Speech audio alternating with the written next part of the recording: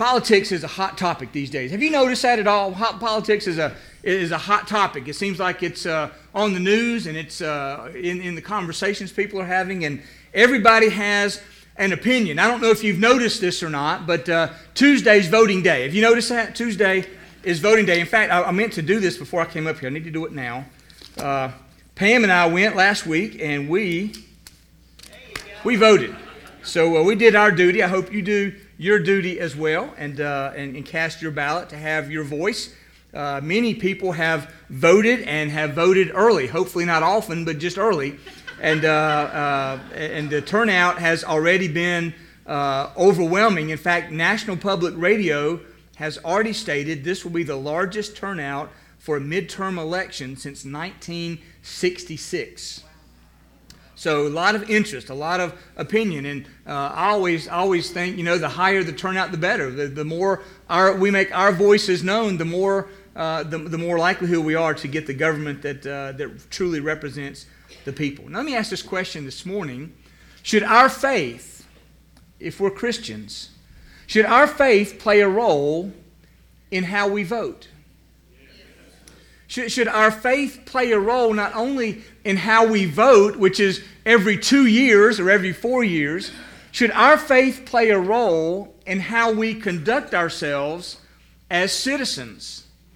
Citizens of the United States of America, of the state of North Carolina, of Durham County, or whatever county you happen to reside in, should our faith play a role in that? In fact, we've been talking about the topic of hope, and we're looking and working our way through the book of 1 Peter in the New Testament. I'd invite you to take your Bibles this morning and turn there. We're going to look at 1 Peter chapter 2, starting at verse number 13 today. And while you're making your way there, just a reminder that we're talking about the topic of hope, how the only hope we have is in Jesus Christ. He's the only hope that we have, but the good news is He's the only hope that we need. And once we have Jesus as our Savior, and once you and I know the hope that Jesus brings, it changes everything about us. It changes our relationship with God. It changes our relationship with people. It changes, today we're going to look at, it changes our relationship with our country. Whether your country is the United States of America or Mexico or Canada or China or Afghanistan or England or Switzerland or anywhere in between, whatever your country is, if you know Jesus as your Savior and you know the hope that He brings, it will impact your relationship with the country that you reside in as a citizen. Let me give you a couple of Bible verses to kind of flesh this out a little bit. In the New Testament, in Philippians chapter 3 and verse number 20, it says this: our citizenship is in heaven. Now, I'm a citizen of the United States, and I'm a patriotic as anybody else, and I love my country, I love my nation, but I recognize as a Christian my ultimate citizenship is in heaven. That's the only eternal citizenship that there is. And that verse goes on to say, and from it, or from heaven, we await a Savior, the Lord Jesus Christ. Anybody say amen to that? Jesus is coming back, and we are citizens of heaven. We looked last week as we were in 1 Peter chapter 2, we looked last week that there are two descriptions of Christians while they're on the earth. The first is the word sojourner. A sojourner is somebody who's just passing through. Not from around here, not going to stay here forever, just kind of passing through.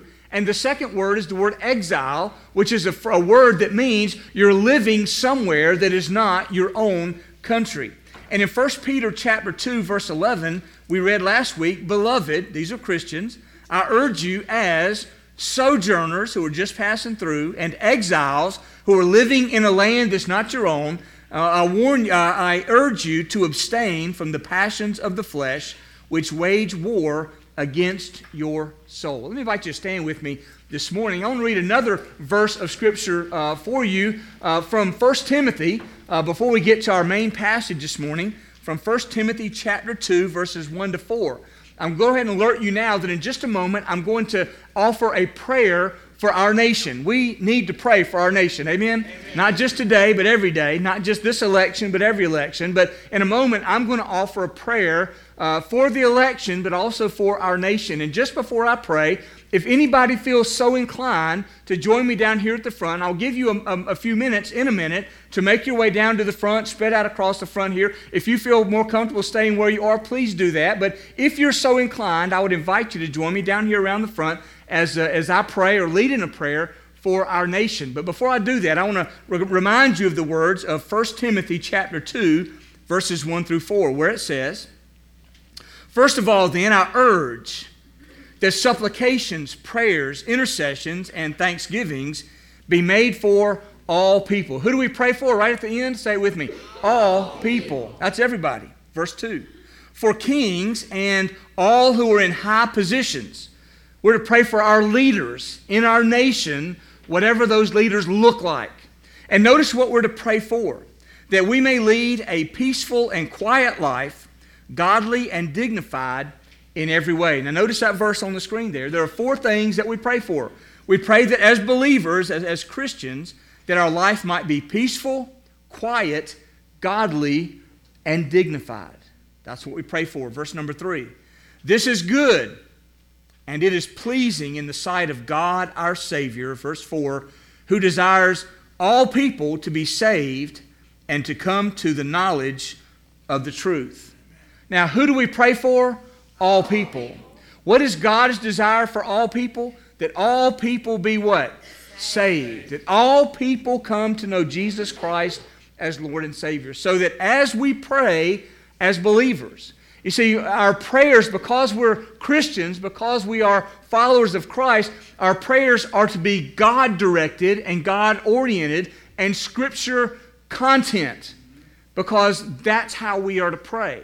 We're not to pray selfishly. We're not to pray for particular outcomes. We're to pray, "Thy kingdom come, Thy will be done on earth as it is in heaven." So in just a moment, I'm going to offer this prayer. Right now, if you'd like to, just come join me here at the front, and I'm going to have that prayer. And while you're coming, just want to remind you yet again that as Christians, we're called to pray for these 4 specific things, that we might be able to live a life that is peaceful, a life that is quiet, a life that is godly, so that the government allows us simply to live out our faith, and a life that is dignified, recognizing every human being has dignity, because every human being we recognize is created in the image of God.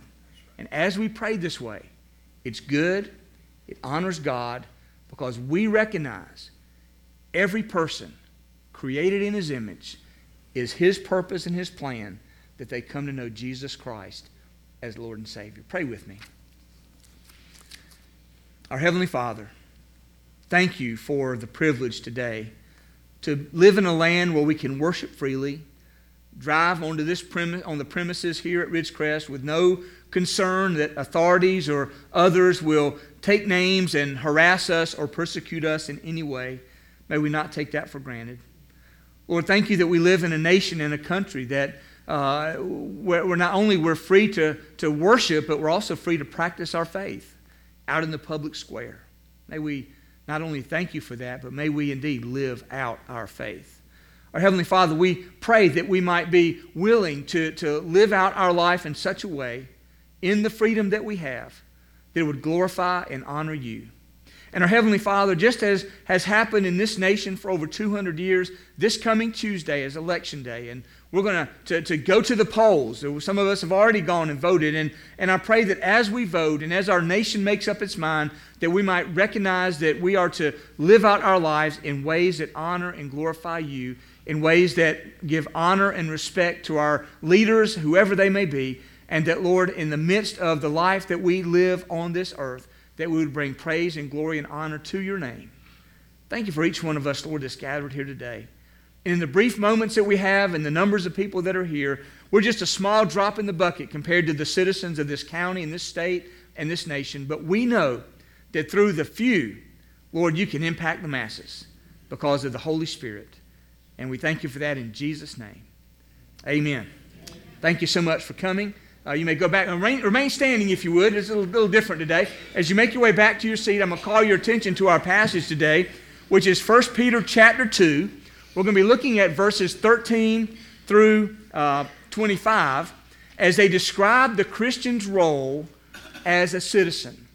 Our role as a citizen of this nation, or really the role of a Christian as a citizen of any nation.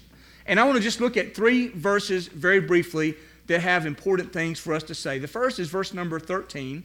I want you to notice there on the screen that it tells us that we are to be subject to every human institution. Did you notice that? This is a passage written to Christians and is saying to us that we are to be subject to, or to be submissive to, or to give authority over us to every human institution that is over us. That's our local government, our state government, and our national government. And I know right now there's some that say, yes, that's how we should be, and there are others that say, oh no, well, what about this or what about that? We'll get to that in just a minute, but I want you to notice what's in capital letters there. And I want you to read this verse out loud with me, saying the letters that are there in all caps. Ready? Let's read that together.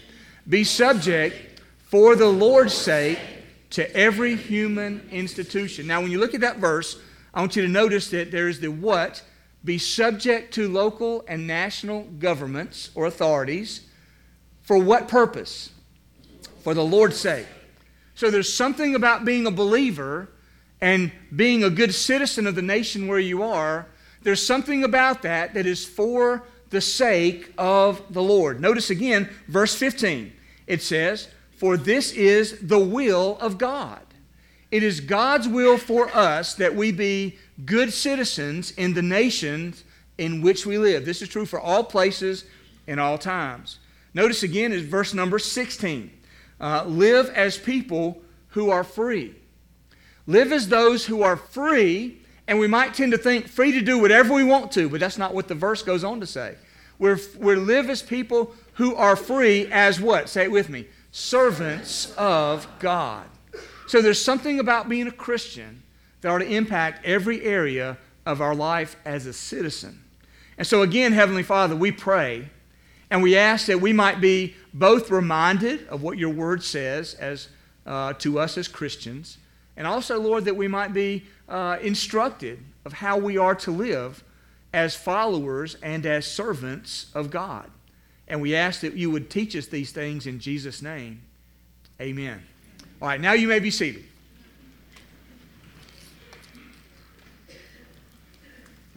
So, what is it about being a Christian that impacts our life as a citizen of a country? And what I want us to notice today is that our theme of the book of 1 Peter of hope is this, that when we know the hope of Jesus in our life, it will impact us to be good, and by the word good, I mean godly citizens of the nation or the country where we live. I want us to look today at 2 themes for Christian citizens. 2 themes in this passage of Scripture for you and I as Christian citizens. The first theme I want you to notice we see in verses 13 to 17, and that is that godly citizenship becomes a testimony to the lost. If you and I will live out our faith as citizens, but as godly citizens, it will truly be a testimony. It will declare the faith that we have in Jesus to those who do not know Jesus. Remember the verse we just read? It is God's will that all people be saved, that all people turn from their sins and trust Jesus as Savior. So if that's true, then there are many avenues God gives us to get the message out. One of those is by how we act and conduct ourselves as citizens. Because one of our most important roles as Christians is to represent our Savior to those who do not yet know Him.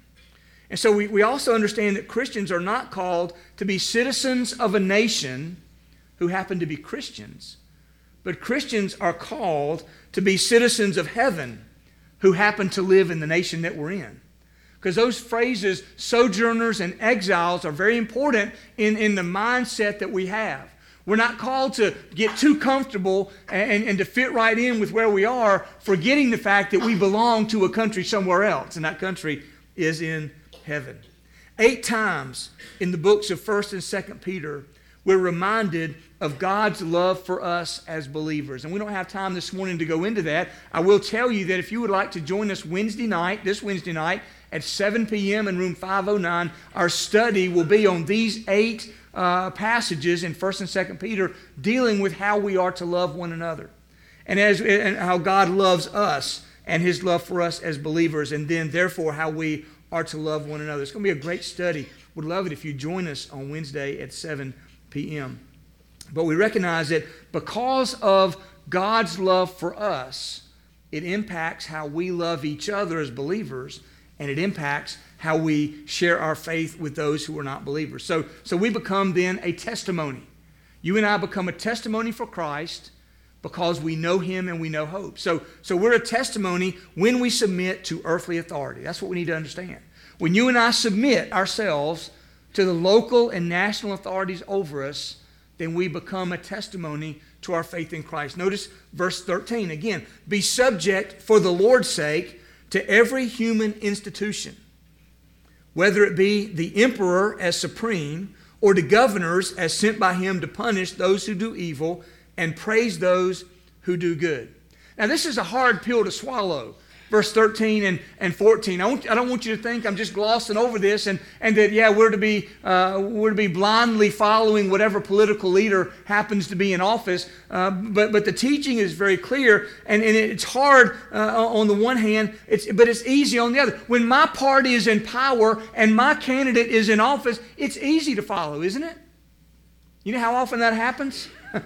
Not all that often. But what about when the other party's in power?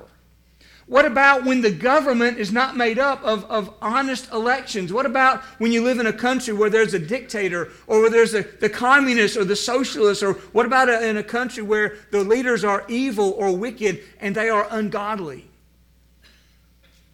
What about the Democrats or the Republicans or the Libertarians or the Green Party or the Tea Party, or whatever other group happens to be out there? What if they're not your party or your group, and they're in office and they're enacting laws and legislating things that are not to your liking? What about that? That makes it really hard. But we need to be reminded that we're called to respect the office, even in those times when we don't respect the person who's in the office.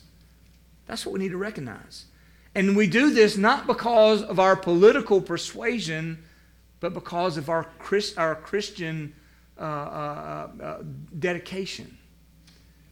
We're called to be this kind of person because we're surrendered to Christ before we ever surrender to anything else. Warren Wiersbe, a pastor and theologian, says this: a true Christian submits himself to authority because he is first of all submitted to Christ. He uses his faith as a tool to build with and not as a weapon to fight with.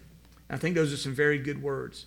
We may not always agree with the politics or the decisions, but we are called to be servants of God, and we're called to be supportive. We have a higher calling. But what about those times? Here's what you're thinking, because I did too. What about those times when the government or the leaders or the authorities, when they enact a policy that is directly in opposition to our Christian values? How can we be a Christian who is a citizen of heaven and our ultimate authority is to our Lord Jesus Christ? And what do we do then as a good citizen in our earthly country when our government goes in different directions? When the government acts in ungodly ways, when the leaders act in ungodly ways, when there are legal practices that go against our very faith, what do we do then? Well, there's a couple of examples I'd like to give you.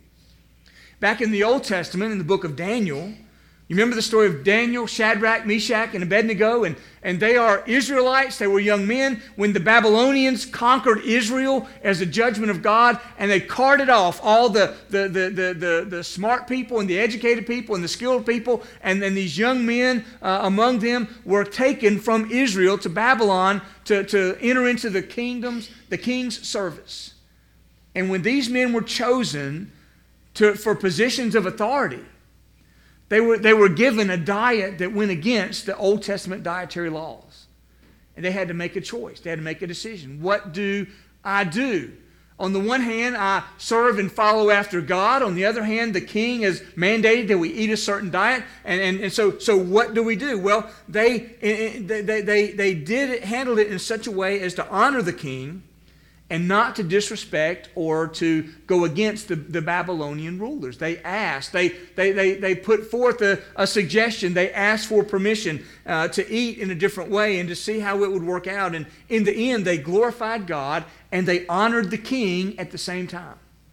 So this is one way that we might approach a government policy or a candidate or a ruler that may be acting in opposition to God. Another example we have is in Acts chapter 4 in the New Testament. Peter and the other disciples were preaching about Jesus, and people were coming to faith in Christ. And so Peter and others were hauled in to the religious leaders, the Jews, and they told them, stop preaching about Jesus. Don't go out there and tell anybody else about Jesus. And these people, in addition to being religious leaders, they were also civic leaders. They were in charge of the people. So what do you do when you're told on the one hand, I want to follow my King Jesus. On the other hand, I want to follow earthly authorities. But the earthly authorities are telling me I can't do what Jesus tells me to do. What do you do? In Acts chapter 4, they handled it in a good way. They refused to stop preaching about Jesus. They said, we can't help preaching about Jesus. But what they did not do, they did not cause an uprising. They did not deny the authority of the leaders. They showed respect even though they were disobeying what the commands were. And in that vein, they were able to continue preaching and they were able to function under the authority that God had set up in the land of Israel at that time. Something a little closer to home. Back in the 1960s, Martin Luther King Jr. led nonviolent protests against racial injustice. Many that are in this room remember those days and lived through or have seen pictures or studied and you recognize the fact that here was a man who both respected the authority in the country and at the same time had to stand against racial injustice and did so in a way that both demonstrated faith and led to a great change in our culture and in our society. So we are a testimony when we submit to earthly authority, even in the face of having to disobey that authority in order to take a stand for our Lord Jesus Christ. But also notice this, that we're a testimony when we submit to God. Not only to earthly authorities, but when we submit to God, we are a testimony. Notice verses 15 and 16 where it says, for this is the will of God, that by doing good you should put to silence the ignorance of foolish people. Live as people who are free, not using your freedom as a cover-up for evil, but living as servants of God. Notice a couple of things that are very important here about submitting to God. Because you see, left to our own devices, if we don't like what the country's doing, we're going to rebel against our country. Left to our own devices, if we don't like what God says, we're going to rebel against God, which we all have done. So what do we do as those who are surrendered first and foremost to God, and how is that a testimony? Notice verse 15, the phrase, the will of God. You see, we follow the will of God and not our own will. I don't know about you. Well, actually, I do. Because we're all the same in this regard. As believers, as followers of Christ, we all have that battle wearing and waging in our soul. And the battle is what I want to do versus what God wants me to do. And the battle is, am I going to put God on the back burner? Am I going to ignore what He says? Or am I going to surrender and submit myself to His will, even if it costs me something? Even if I'm a little awkward about doing it, even if it's not the most pleasant thing, am I going to do what God's will is when I know what God's will is, or am I not going to do it? That's the choice I have to make. And so in verse 15, we're reminded that the will of God is important. That's what we've surrendered ourselves to and submitted ourselves to. And notice there in verse number 15 that when we submit to the will of God, that's what silences the ignorance and foolishness of people. When they make accusations against us and against God, and then see us acting and living in ways of surrender to God, it just silences all of their arguments. There's nothing else that we need to do. Notice in verse 16, we are the servants of God. That phrase, the servants of God, that means we are at His disposal. We are at His beck and call. He tells us where to go, when to go, how high to jump, how low to dive. We're at His disposal as believers and followers of Christ. And then notice again verse 13, which says, this is for the Lord's sake. It's for His sake. We're doing all that we know to do because it's His will, and we're surrendered to Him, and it's for His sake. And so in a world that's looking to criticize and reject the gospel, we're called to use our citizenship as an avenue of hope, as a testimony.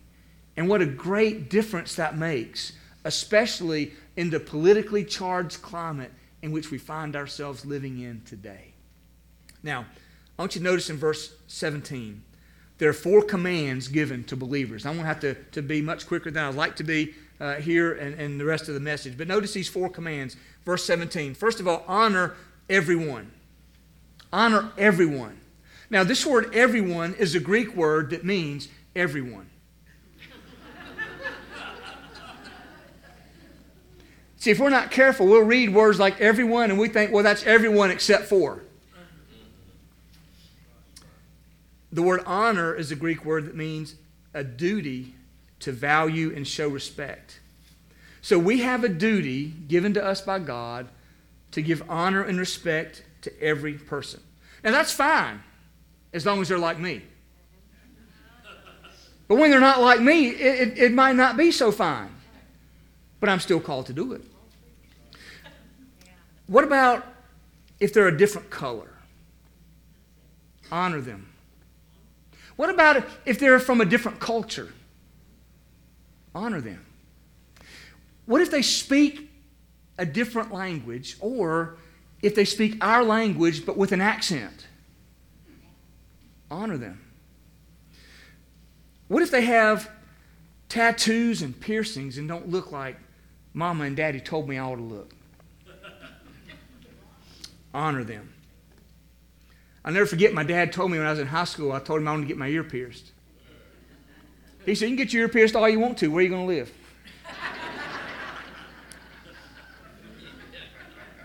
What if they don't dress like me? Honor them. What if they pull for the wrong team? Now we're getting personal. Especially this football season, isn't that right? Honor them. What if they live together but they're not married? Honor them. What if they're homosexual or LGBTQ plus, whatever else is out there? Honor them. What if I don't like them? Honor them. What if they don't vote like I do? Pam and I went to vote, and there's people out there running for the same office, and one's handing me this thing, one's handing me that thing, one's saying, come over here, the other one's saying, come over there. What if they don't vote like I do? Honor them. What if they're in a caravan working their way up through Mexico? See, that Greek word everyone means everyone. Honor everyone.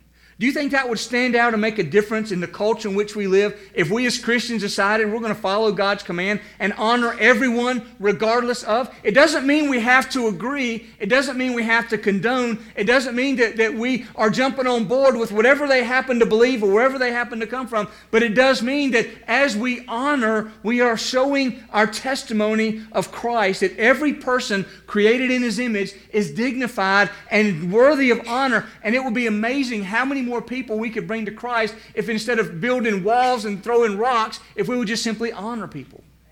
It'd be amazing. Secondly, not honor, but love the brotherhood. This is Christian to Christian. Love the brotherhood, our Christian identity. In 1 Peter 5 times, there's a constant theme of loving one another as brothers and sisters in Christ. You see, how can we be the people of God if we're not going to love each other? How can we work together to reach a world that needs Jesus if we can't even get along with each other?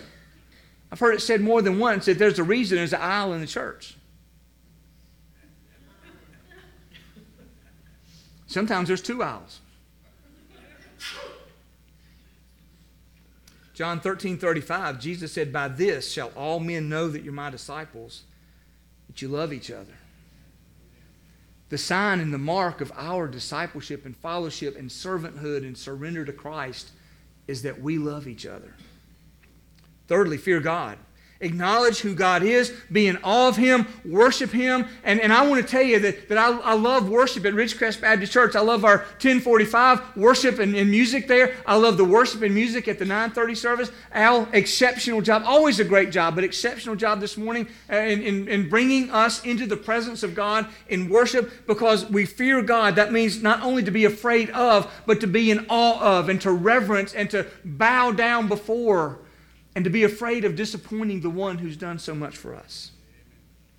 Fourthly, honor the emperor. We talked about that already. We have a duty to show respect and honor to those who are in authority over us. Why? Because, see, in one way, these four things are easy to do as long as we know and like and agree, but they're very difficult to do, and it's a hard pill to swallow when we don't like or disagree, or it's not like us, or it takes us getting out of our comfort zone. So why in the world should we do these four things? Well, let me give you three reasons we've already talked about. For the Lord's sake, verse 13, because it's the will of God, verse 15, and because we are servants of God, He's in charge, verse number 16. That's why. Can you imagine the difference it would make if Christians would take these four steps out in our communities? It's amazing. Now, secondly, I want you to notice, and all too quickly, the kingdom citizenship endures suffering for the gospel. Sometimes it costs something when we follow Jesus Christ. You see, becoming a Christian does not deliver us from all earthly suffering. It doesn't deliver us from all sickness. It doesn't deliver us from persecution. It doesn't deliver us from financial woes. It doesn't deliver us from relationship issues. In fact, sometimes it gets even worse. In the book, 10 Things You Must Know About the Global War on Christianity by Johnny Moore, written just last year, number 1, Christians are the most persecuted religious group on earth. And then he says, no exaggeration. So we may endure suffering, but notice two ways. One is for the purpose of God.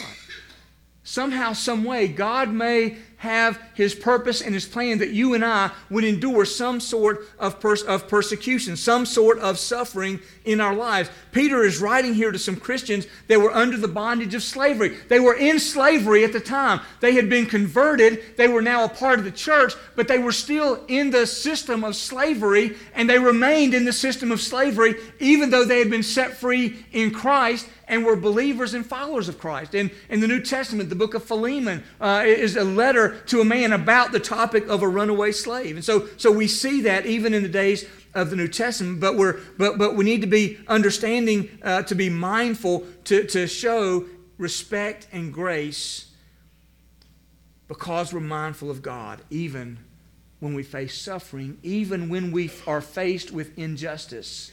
We're still called to represent Christ, even though we may endure suffering. Notice verse 18, servants. Be subject to your masters with all respect, not only to the good and gentle, but also to the unjust. This seems so unjust to say, and yet there's a purpose of God in it somehow. For this is the gracious thing, when mindful of God, one endures sorrows while suffering unjustly. As unjust as slavery is, as unjust are so many circumstances that people find themselves in. When there is unjust suffering, there's something in that is a gracious act of God.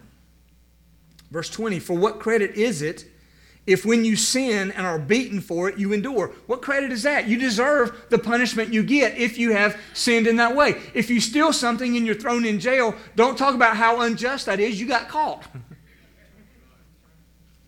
But if you're unjustly arrested and put in jail, and in so many cases because of faith, and you endure that, that's the gracious thing that it is talking about here. But if when you do good and suffer for it, you endure, this is a gracious thing in the sight of God. So we may endure suffering for the purposes of God, but also while following the example of Jesus, we may endure suffering. You know, we get real excited about following Jesus. Lord, I'm going to go anywhere. I'm going to do anything. I'm going to follow you. And sometimes when we do that, it brings us into a time of suffering, even in following the example of Christ. For some who suffer, it's a calling from God, just as it was with Christ. Notice verse 21. For to this you have been called, because Christ suffered for you, leaving you an example that you might follow in his steps. There's a lot of the steps of Jesus I want to follow. Suffering is not one of them. But if I'm going to be a servant of God, I follow the steps of Jesus wherever they go. Jesus was called to suffer unjustly. That's God's purpose. God's plan for Christ is that he suffer unjustly so that you and I could be set free. We deserved it, but he got it. We get to go free while he endured our punishment. That's unjust to Jesus, but that is just what has set us free in Christ. Notice verse 22. Jesus, he committed no sin.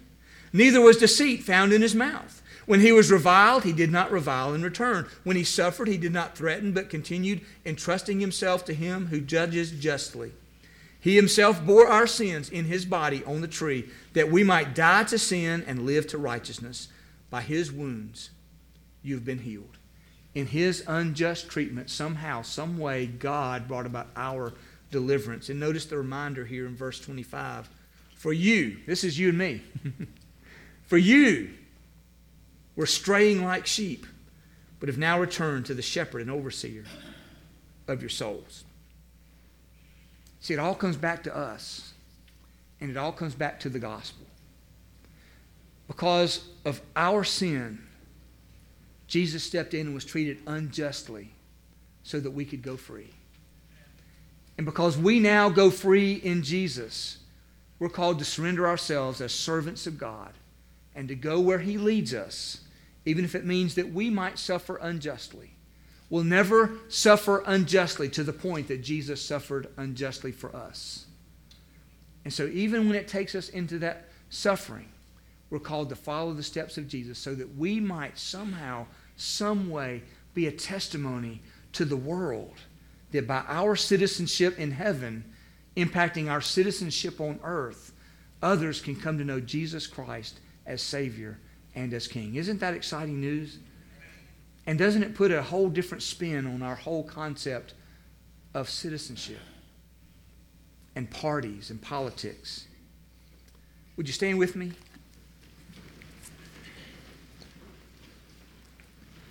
The beautiful thing about our faith is that Jesus takes us from right where we are.